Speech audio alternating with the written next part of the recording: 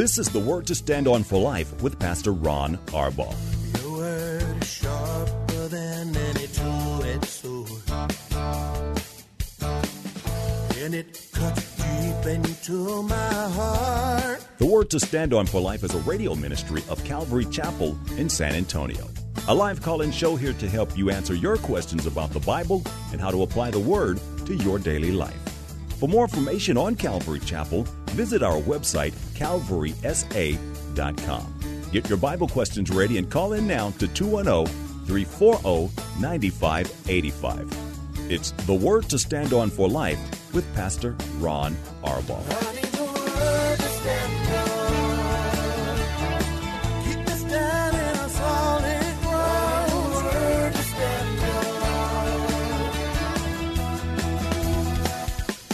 Welcome to the show, the Friday show, Friday, October the 2nd. It's hard to believe we're already in October. What that means for those of us at Calvary Chapel is when we come to church on Sunday, it is Communion Sunday, and we're always thrilled to sit at the Lord's table together. So that's on our agenda. Whatever's on your agenda, may the Lord bless you in the pursuit of your relationship with Him. If you don't know by now, I'm Pastor Ron Arbaugh from Calvary Chapel in San Antonio, Texas, and this is the Word to Stand On for Life, a program dedicated to taking your phone calls and answering your Bible questions, life questions, anything that's going on. We'll see what the Word of God has to say about it. All you need to do is call us. You can dial 210-340-9585. That's 340-9585. If you're outside the local San Antonio area, you can call us toll-free at 877-630-KSLR. Numerically, that's 630-5757. You can email questions to us by emailing questions at calvarysa.com, or you can use our free Calvary Chapel mobile app. If you're driving in your car on this Friday afternoon, the safest way to call is to use the free KSLR mobile app, one button, Call Now banner at the top of the screen, and you'll be connected directly to our studio producer. Hey, a couple of things. Not only is it going to be communion tonight, I'm going to be teaching in Ephesians chapter 3, and then on Sunday, for Communion Sunday, we're going to be finishing the book of 2 Timothy, and then we'll take a break for a week, and then I'll be back we're going to start in 1 Corinthians on Sunday following that. Speaking of my schedule, I will not be here next week. Pastor Ken will be handling the show for me because Paul and I are going to try to finish the vacation we kind of started. We're going to get away and see our kids in California, see our grandkids, and have some time of just kind of hanging out with the most beautiful girl. Now she's the most beautiful girl in Texas, but when we get there on Monday morning, she'll be the most beautiful girl in California. So we get to hang out and just sort of rest. Sit on our bench and talk to Jesus at the beach and have a good time. So you can pray for us, and we'll certainly be praying for you. And I'll try to remember to remind you that I won't be here next week at the end of the program as well. Well, let's get to some questions that have been sent in while we await your phone calls. The first one is from Dewey. He's actually asking a question for William. He said, a question about seeing our loved ones in heaven and the reality of being separated from God. Now, in this particular case, it's a little hard for me to know what the question is. Certainly, we're going to see our loved ones in heaven, those who are in Christ, who die in Christ. Of course, we're going to see them. And one of the reasons that heaven is going to be so spectacular is these amazing reunions. Can you imagine? Now, I'm going to be personal here. My dad wasn't a really nice guy. I mean, he wasn't horrible, but he wasn't a really nice guy. And there was never that sense of love. You know, my dad, I don't ever remember him telling me he loved me. He was a marine-the-eye, tough guy. He told me he was proud of me a few times, but there was always a but, and then he would throw in something that he was critical. But when I see him in heaven, it's going to be completely different. For the first time, I'm going to see the man. I didn't know I was going to get emotional. I'm going to see the man that God always wanted him, intended him to be, because that's who he is in Christ. And he got saved on his deathbed. I've got a baby brother that I never got to see, Ricky Allen. I never got to see him. He never came home from the hospital. And I'm going to be able to see him. And we're going to know each other. I think of the people in our body who've gone to be with the Lord. I'm going to be able to hug Davina again. She was such a small, short girl. She would hug me and her head would always be right on my chest. And she would say, "Oh, Pastor Ron, I love you so much." And I'm going to get to see her again. And there are so many others. My dear Kuka, who went to be with the Lord. She lived a long, fruitful life. She used to say how proud she is of her pastor. And we're going to see her. So we're going to see our loved ones in heaven for sure. When you ask about the reality of being separated from God, the truth is that we're all separated from God apart from being in Christ.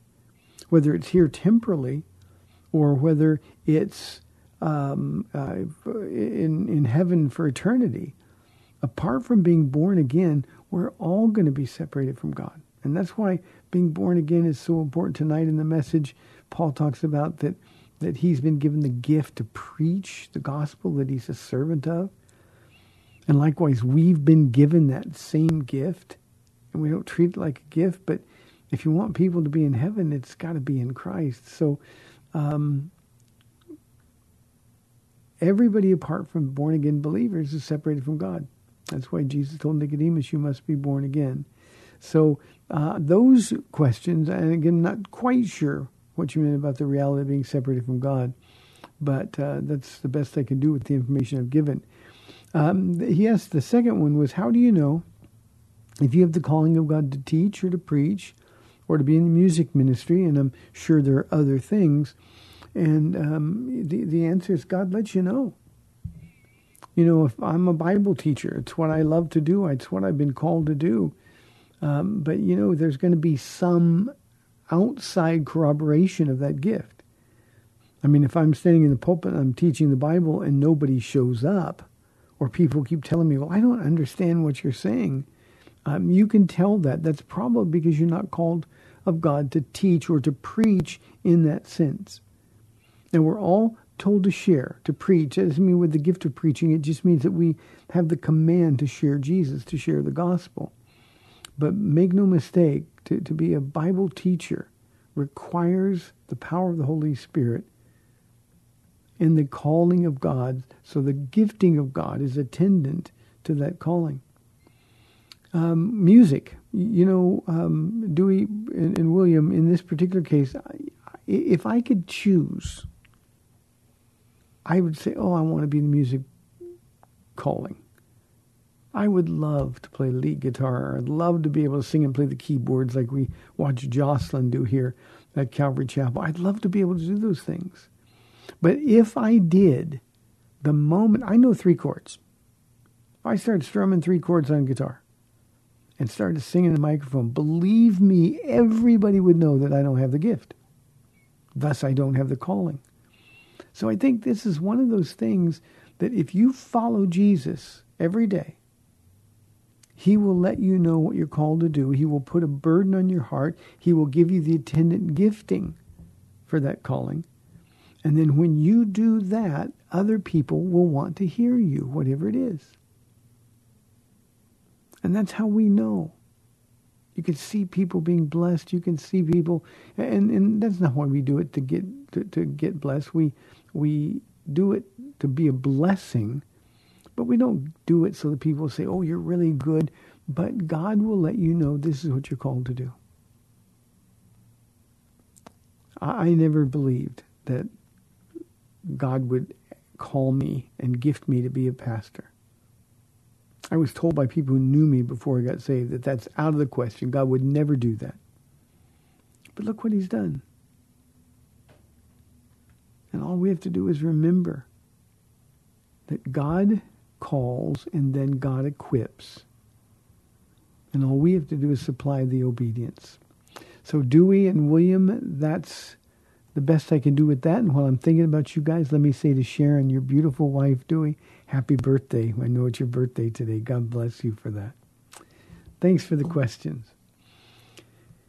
Here is a question from Vincent. He said, Pastor Ron, would you agree that the church has replaced Israel in God's plan if they were pushed out of their land again? Oh, I understand. I almost said, no, the church hasn't replaced Israel.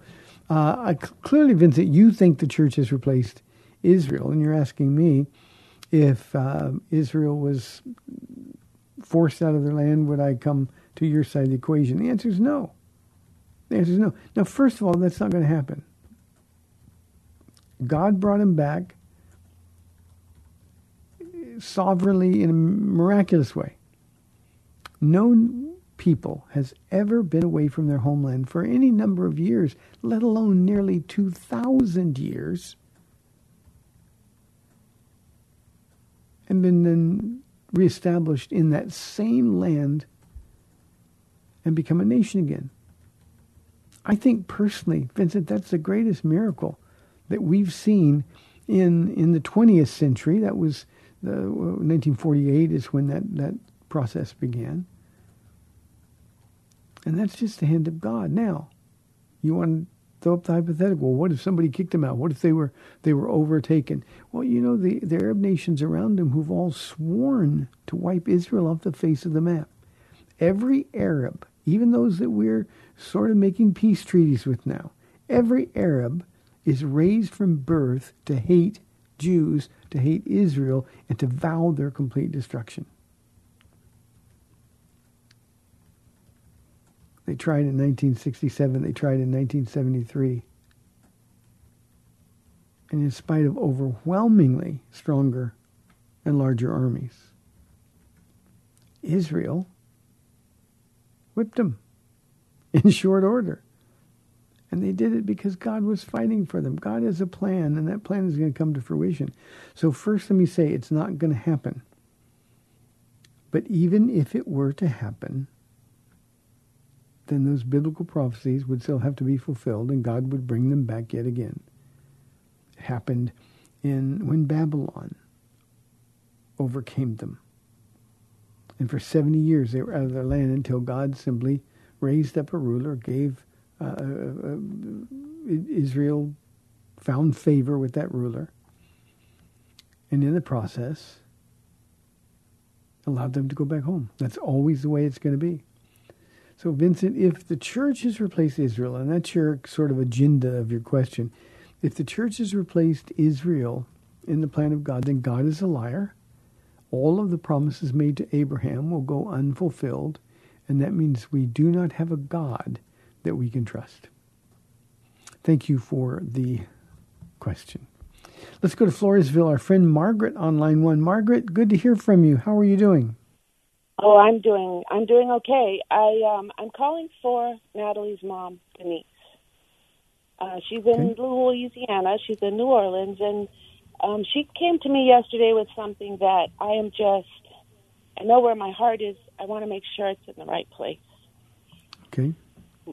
My son has not gotten any better. In fact, he's worse. He's terribly worse. And he was arrested again. We found out. She reached out to my ex-husband. He has suggested to her to come to San Antonio, search out my son, and try and talk some sense into him. I don't think that's a good idea. He's supposed to be homeless, and my heart breaks for my son every day. I pray for him. But he's making choices that are outside the will of God, and God won't bless his mess.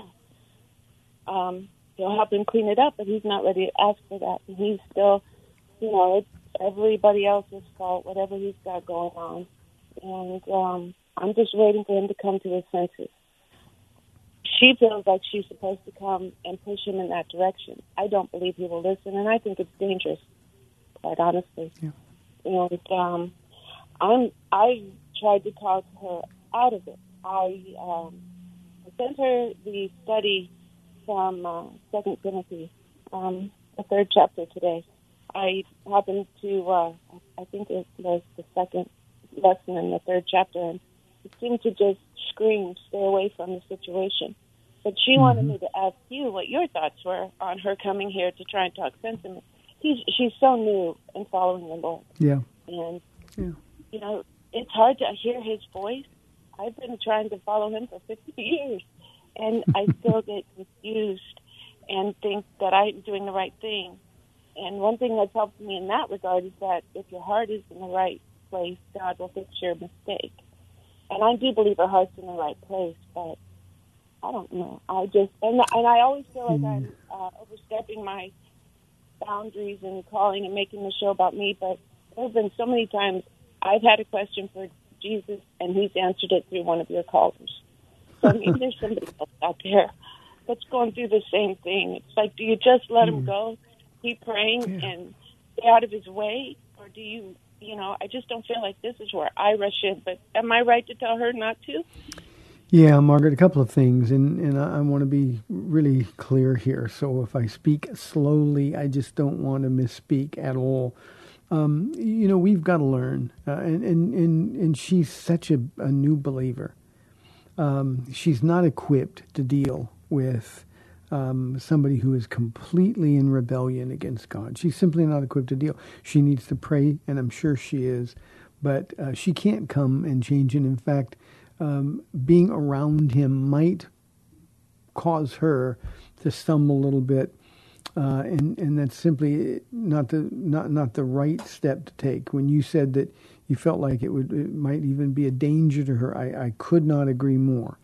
When somebody will not listen, there's no point in continuing to talk to them over and over and over. This has to be a move of God's Spirit. And you said earlier he's making decisions. He's got to be held accountable for those decisions. But it's not because we want him to be judged. It's because what we want him to do is have to wrestle with Jesus instead of wrestling with people. And praying for him is the best thing that we can do for him. But until somebody wants to hear, and the Spirit has to move on their heart, until somebody wants to hear, there really isn't anything apart from the gospel of Jesus Christ. How do we make sense with somebody who is insane with sin? To talk sense into somebody implies that they're sensible or that they can be made sensible. Well, that's only going to happen by the power of the Holy Spirit. So our job is to tell him, as you've told him, as she's told him, is tell him it's Jesus. Jesus is the answer. So that's the only question that we have the answer to. You need Jesus. He died for your sins, declaring the gospel to him. And when he stops listening to that, we have no hope. So as he goes farther and farther out there, we've just got to understand that God loves him way more than we do. And as a mother, grandmother, mother-in-law in this situation, our interest is in protecting the baby Christians, protecting your grandson. And how low does your son have to go in order to get to the bottom? And then Jesus will be there for him. That's what happened to me 29 years ago. And that's typically what it takes for especially we hard-headed men. So, Margaret, I think your counsel is good. I wouldn't back off it at all. I would tell her that you can't make the choice for her. That's not your job. But as a new believer, her only source of peace is going to be being close to and in the presence of Jesus.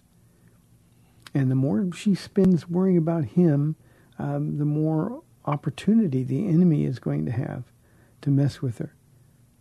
Now, let me say this to everybody in the audience. A lot of times when I get these questions about leaving our adult children to deal with the consequences, people automatically assume that it sounds like I'm being mean or sounds like I'm being harsh. But you don't understand how much I love them. What we've got to learn as Christians is that God loves them way more than we do. And we need to funnel all of our energy into two things. One, and this is the most important, personally living for Jesus. And second, praying in the will of God for the soul of the rebel. So, Margaret, I think that's instinct in your discernment. And I think Natalie is in a much better place staying away from the one who is in rebellion against God. So I hope that helps a little bit, Margaret. Thank you very, very much. And we will be praying. As I said earlier, I won't be here next week, but Paula and I will be praying for your whole family in that situation. I'm glad to hear that Natalie is walking with the Lord. 340-9585 for your live calls and questions, or toll-free 877-630-KSLR. I just thought of something that I've meant to mention at the top of the broadcast and forgot. I would call all of us at this point, Christians everywhere.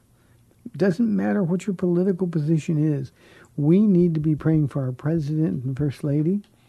The mess on social media, especially Twitter, is beyond evil.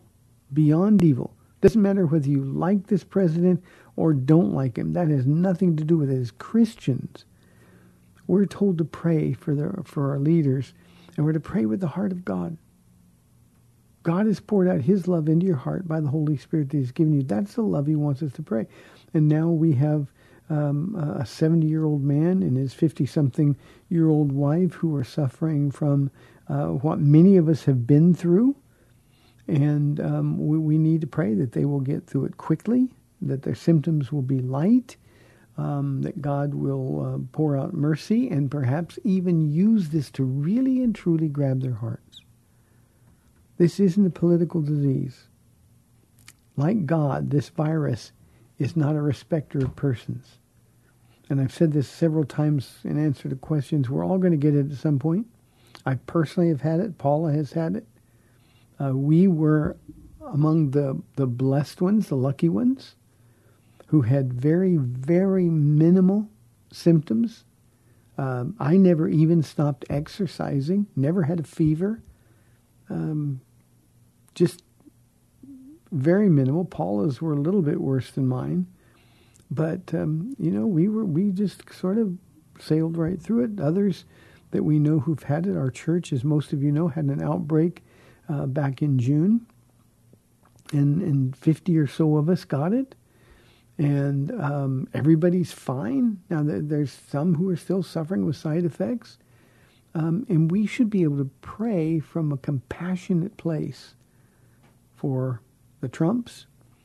And we should pray without ceasing on their behalf. So I would ask you all to commit that to prayer, and I would be very, very grateful. Here is a question from Christopher. He says, the Bible says we will be raptured at the last trumpet. I think that means with the final trumpet judgment in the middle of the Great Tribulation. Well, Christopher, what you've described or what you've adopted is called a pre-wrath position on the rapture of the church. And it says that we will be raptured in the middle of the Great Tribulation, just before the fullness of God's wrath is poured out. The problem with that is when the Bible says in 1 Corinthians that at the last trumpet we'll be gathered together with the Lord, it has nothing to do with a literal trumpet. It has nothing to do whatsoever with the trumpet judgments. They're completely different. We've got the seal judgments, the trumpet judgments, and the vial or bowl judgments that are going to be poured out, 7 of each, during the Great Tribulation.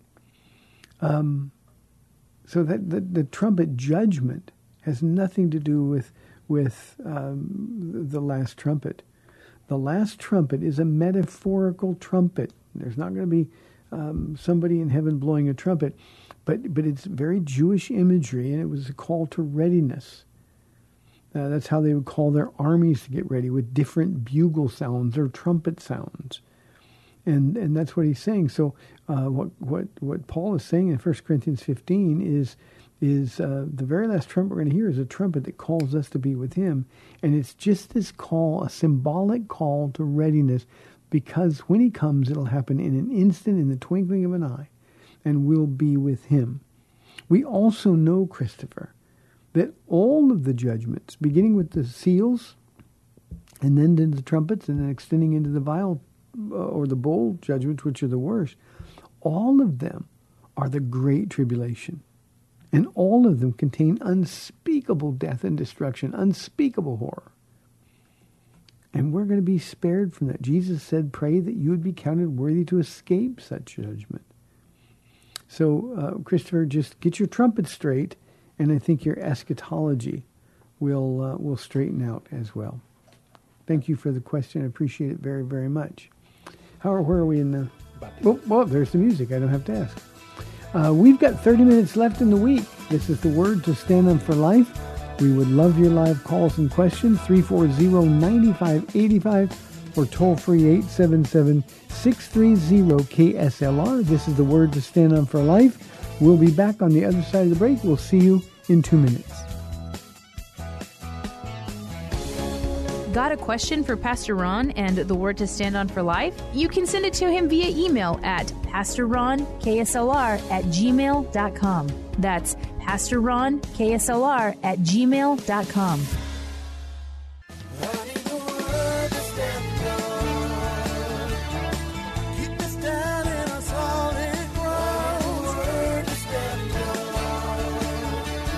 Welcome back to the Word to Stand on for Life. We're taking your calls at 340-9585 or toll-free 877-630-KSLR. Now, here's Pastor Ron Arbaugh. Welcome back to the show. Thanks for hanging in with me during the break. We've got a question from Alex. Pastor Ron, what role does Mary play in our salvation? Alex, none at all. She has no role. You know, I wish Catholics, and this is where the idea, she is, especially with this Pope, and the last one too, by the way, gaining traction as a co-redemptrix. There's nothing more blasphemous than that. I wish they would read her Magnificat. I mean, they've got in their Bible, they revere what she wrote, but they don't read it. She calls Jesus her Savior. It means clearly she understood that she was a sinner. So Mary plays no role whatsoever in our salvation. I'm going to go one step beyond your question. Nor does she play any role at all in our sanctification. You know, Catholics pray to Mary, and they pray to other saints as well. But Mary has sort of the preeminent role. And the idea there, I think, is, well, you know, if you talk to a mother, the mother will tell them what to do. You remember at Cana? When Mary said to Jesus, you know, it's kind of an embarrassing thing, well, the wine is all gone, you've got to do something. And Jesus said, woman, why are you bothering me with this? And then the Holy Spirit spoke to her and spoke to Jesus at the same time. And she turned to the servants and she said, do whatever he tells you to do. If you could really talk with Mary, that's what she'd tell you. Do whatever he tells you to do. Don't pray to her. There's one mediator between man and God, the man Christ Jesus, Paul writes. And so, Alex, she plays no role at all. We ought to honor her. We ought to appreciate the great faith and the sacrifices that she made. But that's where it ends. There's going to be a lot of people, when they get to heaven, going to find out how embarrassed Mary was when people prayed to her or asked her to intercede on their behalf. It's just religious, traditional nonsense, and it has no value at all. Sheila says, I'm worried about my kids' mental and emotional well-being during this pandemic. I know kids are resilient, so am I wrong to worry? Sheila, we've been talking about this. You know, we wrestled with the idea of opening our school for in-person learning again. We were being advised not to.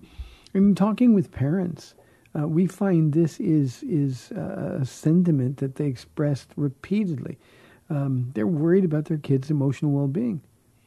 And you know, an illness, a virus, we get over the virus in 10 days.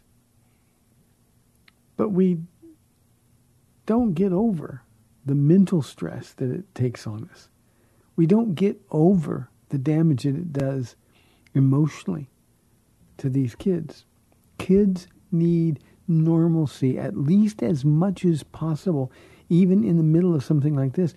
They need normalcy. They need to socialize. They need to be around their friends. Kids need fellowship just like adults need fellowship. And again, the idea of routine is really important for their emotional well-being. And so you're right to worry about them. Kids are not as resilient as we like to think they are. I've heard this argument with divorce, kids get over it. They don't really. I can tell you that after 25 years of counseling families, kids don't get over these things. So, you're right to worry about them. You pray for them. But let me tell you the most important thing, Sheila, that you can do for your children. The most important thing by far is to be sure that you are walking by faith and they can see it. Kids read your level of fear. They read your level of fear. And if they know mom or dad is afraid, then it's going to affect them in a much deeper way. If they see mom and dad sort of trusting Jesus when they are afraid, instead of giving into the fear or panic, they just say, you know what? And this is what families ought to do. Sit down and say, yeah, this is a strange time. But as for me and my house, we're going to trust the Lord. It's not exactly what Joshua said, but it's close, isn't it? So kids read your fear, and they need to see your consistency. They need to see that your faith is activated in the middle of things that you're afraid of. And it's nothing wrong with admitting to them that you're afraid, but you got to let them know Jesus has this. And if you say that with your mouth, but they know differently by watching how you're living, well, that's really what's going to mess them up the most emotionally. So you should be worried about it. Spend time with them in the Word. Talk to them, play with them, engage their minds, get them to read. But most important, pray for them, pray with them, be in the Word together with them, and make sure that they can see you're trusting Jesus. Very, very important question, Sheila. Thank you very, very much. Let's go to Jeff on line 1 from San Antonio. Jeff, thanks for calling. You're on the air. Pastor Ron. Wow. Hi, Jeff. Haven't talked to you in about 3 weeks. I don't know if you've been hearing me yelling amen on the other side of the radio. But. No, but I was praying for you this morning because as I was walking, the Lord kind of brought you out and said, we haven't heard from Jeff for a while. Lord, I pray that he's doing well. He and his wife are doing well and all is well. So thank you for calling. I appreciate it very much. And I'm glad to get you in now, just minutes before you head out to your little bench on the beach there on the coast. You need to do a show from your bench, and just just turn the camera on yourself, and even if it's a 5-minute devotional. Jeff, I'm laughing because Sam, the producer, is sitting here next to me saying, "Thumbs up, take me." So he's all for your suggestion. That's right. God is large and in charge. Yeah. And Sam is great and never late. Does that fit? Yeah, that fits. He's gonna ask for a raise now. I actually have a real comment. Okay. A real question. I wondered, Pastor Ron, if you would read Nehemiah 9, verse 6. And one of the things I've heard from several Christians over the past several months is, that's the fate of our country. And I'm saying, wait a minute, you're a believer, right? Well, fate is not part of our vocabulary. I mean, you're back in Greek mythology or something, And so my question is, who or what really governs history? And I'm believing that it's providence. It's God's providence. It's the doctrine of providence. And Nehemiah 9:6 to me really seems to sum that up. And I'm wondering if you would just talk about that, what God's providence is, and especially how, even though now we're responsible, we need to vote, we are involved, we need to understand what's at stake, but we also need to not just fret or worry. Jesus has been telling us that all along, but how do you talk to these Christians that are fatalists and remind them of who's really in charge? You guys have a Yeah, wonderful Jeff. time. I'll listen to you off the air. But love you so much. And big thank you, Paul, Jeff. and we'll talk to you again. I appreciate it. Thank you. I'm going to add actually 2 verses to what Jeff asked me to read, 6 through 8, and I could actually go even further than that. But Nehemiah says, "You alone are the Lord. You made the heavens, even the highest heavens, and all their starry host, the earth and all that is on it, the seas and all that is in them. You give life to everything, and the multitudes of heaven worship you. You are the Lord God who chose Abraham and brought him out of Ur of the Chaldees and named him Abraham. You found his heart faithful to you, and you made a covenant with him to give to his descendants the land of the Canaanites, the Hittites, the Amorites, the Perizzites, the Jebusites, and the Girgashites, and the otherites. You have kept your promise because you are righteous." And then he goes into Israel's history. You saw the suffering of our forefathers in Egypt. You heard their cry at the Red Sea. And the thing that we need to understand is, and Jeff used the term fatalism, too many of us as Christians, we attach God's sovereignty to a fatalistic approach that says, well, you know, God, he's going to do what he's going to do. God is sovereign. And we don't have to do anything. But remember, God is looking for people to partner with him. When it says, you chose Abraham, well, Abraham had to say yes. In the same way, in these troubled times, and again, in the very last hours of the last days, God chose us. Acts chapter 17, verse 26 says he put us right here, right now. We're who we are, we're where we are, when we are, because this is the place where it's easiest for us to find God and to find our calling for our lives. And there's no room for fatalism. There's no room for kind of holding back and just waiting for God to move the chess pieces on the board. That's simply contrary to what the Scripture says. God's looking for partners. And we need to remember that. And so what we need to do is do what Nehemiah did at the beginning of the book. Remember, God put this burden on his heart. His brother comes back. He says, so tell me, how are they doing in Jerusalem? And the answer is, oh, they're doing terrible. And God put this unbelievable burden in Nehemiah's heart. And he began to pray, and he fasted, and he sought the Lord. And we know by the context he was asking God, well, I don't know what you want me to do, but give me an opportunity to step in and do something. And one day he's in front of the king. And he says, the king says to him, well, so why are you sad? This can be nothing but sadness of heart. And it was dangerous to be sad in the presence of the king. And he prayed. What can I do? The king said. And he prayed, and God gave him this wisdom. And he was the one who God used to activate his sovereign plan. And that's so very important in times like this. You know, we sit back. Yeah, we ought to vote. And yeah, we ought to be men and women who stand for righteousness in a world that's completely rejected it. But the most important thing any of us can do is simply to be with Jesus every day and follow him, and we're all going to walk right in the middle of God's perfect will. That's what Nehemiah did.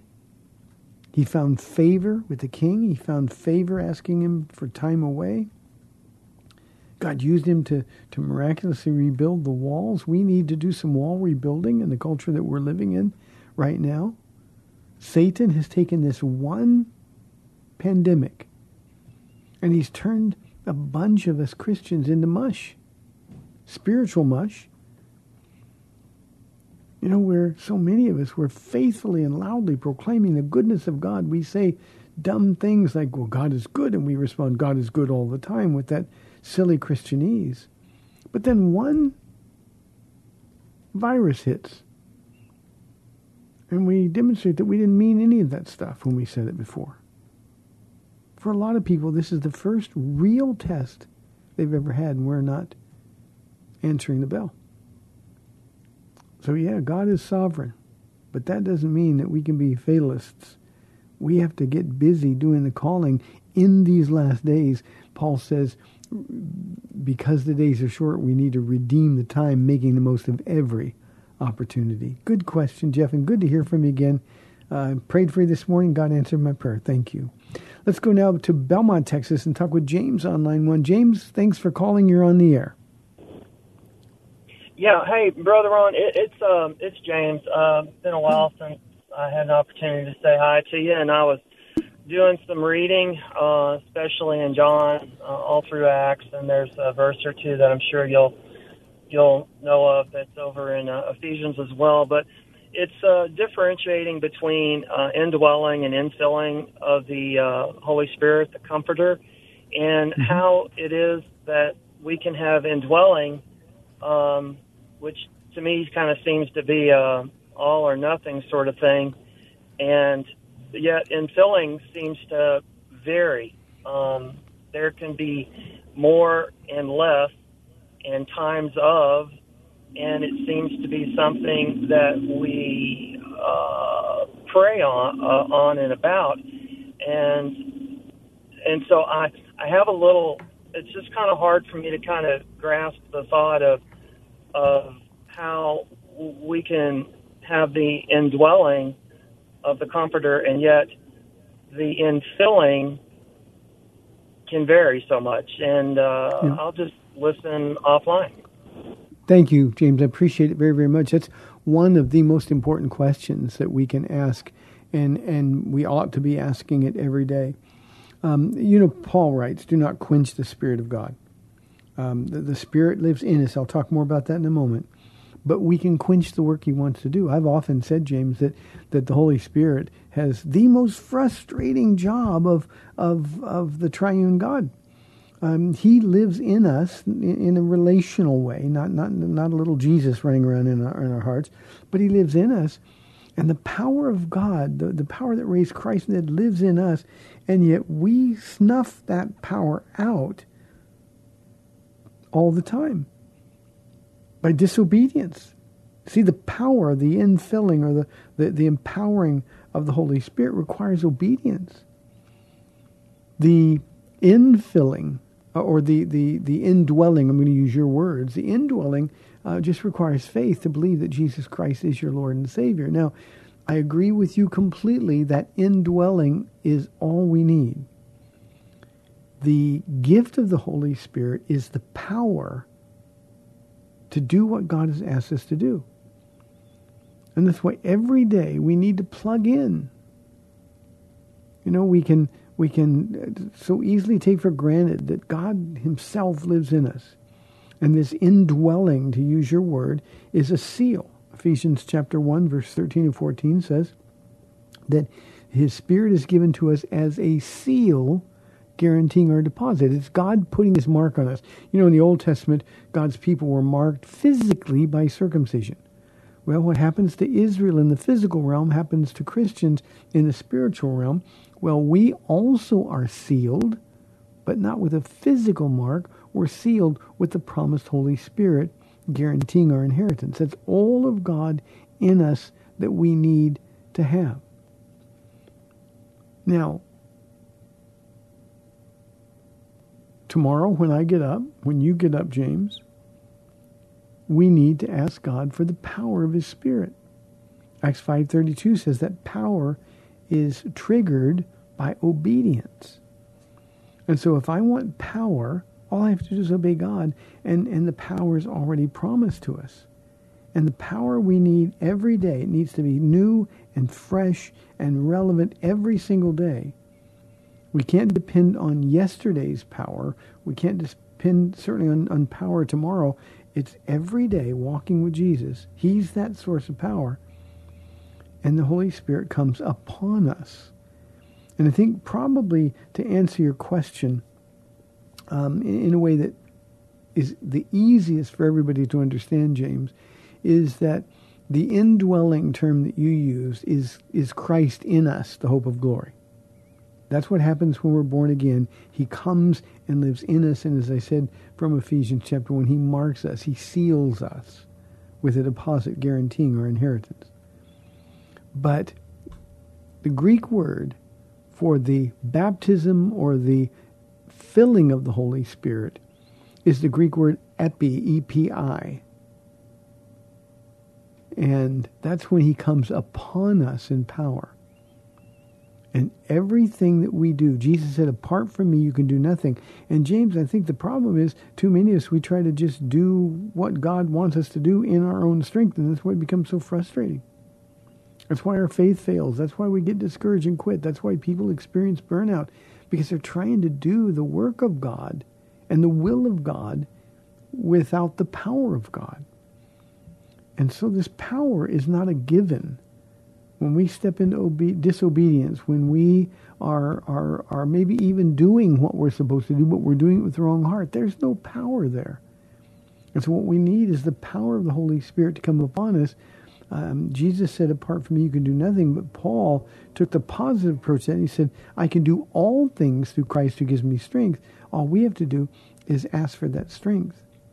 And that's a prayer, by the way, that God will never, ever refuse.